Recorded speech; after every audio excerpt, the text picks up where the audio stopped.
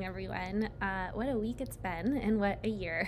Thank you again. I really, truly cannot thank you enough for your flexibility and patience the last couple of days as I found out no sooner than you did that we would be on distance learning yesterday morning. So I just really appreciate all of your support this week and this whole year. It's been really amazing to work with such supportive families and students, and I cannot tell you enough how impressed I am with each one of your children. They have truly learned, like I said, resilience beyond their years. So keep that in mind, as I know it can be frustrating to miss out on school days. Remember that they are learning lessons that are so important for the rest of their lives that we couldn't teach them in any other way. So hopefully I'll see everyone back here in the classroom on Monday morning. It looks like that should be the case. And hopefully we can finish out before winter break just like normal, or as normal as we can be.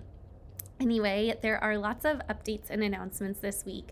I know I didn't send one out for the short week before Thanksgiving. And so with that said, I hope you all had a lovely Thanksgiving, albeit I'm sure they were small and unusual gatherings this year, but I hope that you were able to spend time together and get some rest and reflect on the things that you are thankful for this year. There is a math video linked. It's a long one. I will be honest. It's about an hour, but if you're like Mr. Gray, you can listen to it on 2 times speed. I can't do that, but it is a fantastic video about why math looks different than it used to and how you can help your child with math. So it's linked there. It's not a requirement at all, but if you find yourself with some extra time, and even if you can watch it in bits and pieces, we both highly recommend the video. We thought it was great.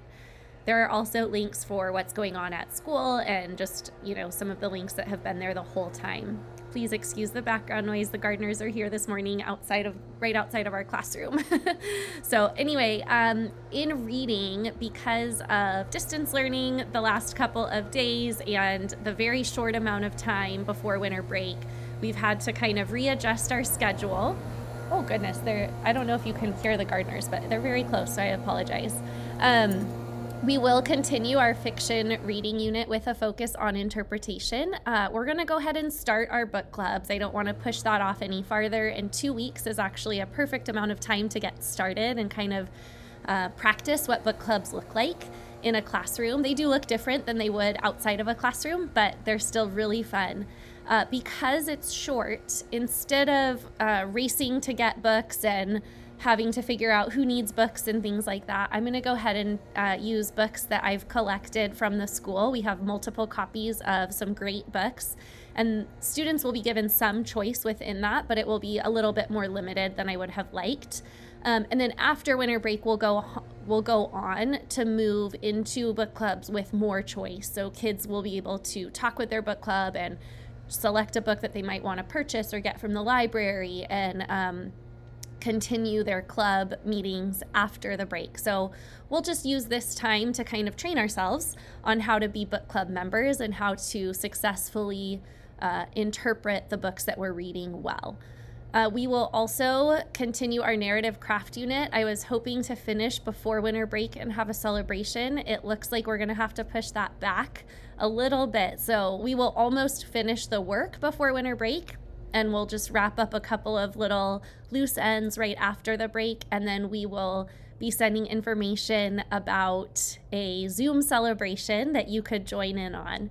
One of the best parts about writing workshop is the celebrations that we have at the end of each unit, and we haven't really been able to do that this year. So I'm going to attempt something I've never done before and try to plan a Zoom celebration that parents can join in on and at least give the students somewhat of a taste of what a writing celebration can be. Next week, we will be focusing on revising the story that students have written. This is a really important thing to talk to about with your child about this weekend. We've been talking a lot about how stories need to have significance at this point. So we're no longer writing stories about, the time I had fun at Christmas or the time I had fun with my family at the lake. They need to be stories that have a moment of significance. Sometimes those are hard things for kids to write about. Other times they're really funny things that kids write about. So it depends on what the writer has chosen. But one of the best things you can ask your child this weekend is, what is your story about? And they might say something like that. Oh, it's about the time we went fishing, or it's about the time I scored my first goal in soccer. And then you can ask them, well, what is your story really about? And so the example I used in the updates page was the time I scored my first goal in soccer.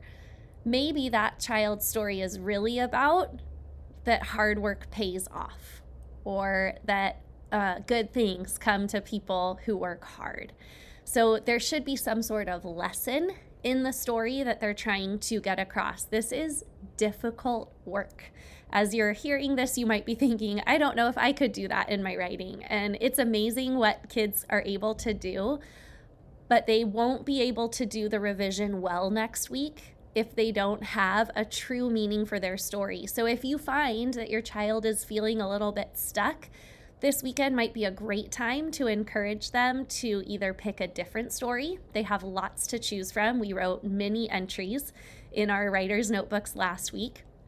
And or you could maybe help them kind of come up with maybe a lesson that they learned. So they should already have it at this point, but it might be nice for you to check in, since we weren't in school yesterday and today, for me to make sure that each child has that meaning.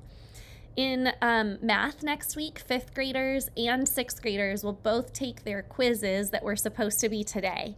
I would rather have them take the quiz while they're here in school, so I'll make time for that on Monday. So their studying was not for nothing. So they will take their quizzes then. 5th graders are taking a quiz on multiplying and dividing decimals, and 6th graders are taking a quiz on unit rates, and it's not quite percentages yet, so on unit rates and ratios. In 5th grade, we'll finish our unit on decimal operations next week, so we'll have a day to practice and kind of apply our learning to word problems. We'll have a review day, and then we'll also take our unit test next week. And in 6th grade, we're going to start the part of the unit on percentages, using what we learned in ratios to apply that to percentages. In history, things got pushed back a little bit, so 5th graders will continue studying the American Revolution and states and capitals, and 6th graders will begin the study of ancient Israel while finishing up some of their projects that they started for ancient Egypt. And then, of course, in science, both grades will work with their respective science lab teachers, and then they have sometimes work that they need to continue in class with me. If you have any questions, please let me know. I don't always have the answers, but I'm happy to try to find them, and I hope you all have a wonderful and restful weekend. And hopefully I'll see all of your children back here on Monday in person. Thank you again for all of your patience and support, and I look forward to the next couple of weeks in person with your kids.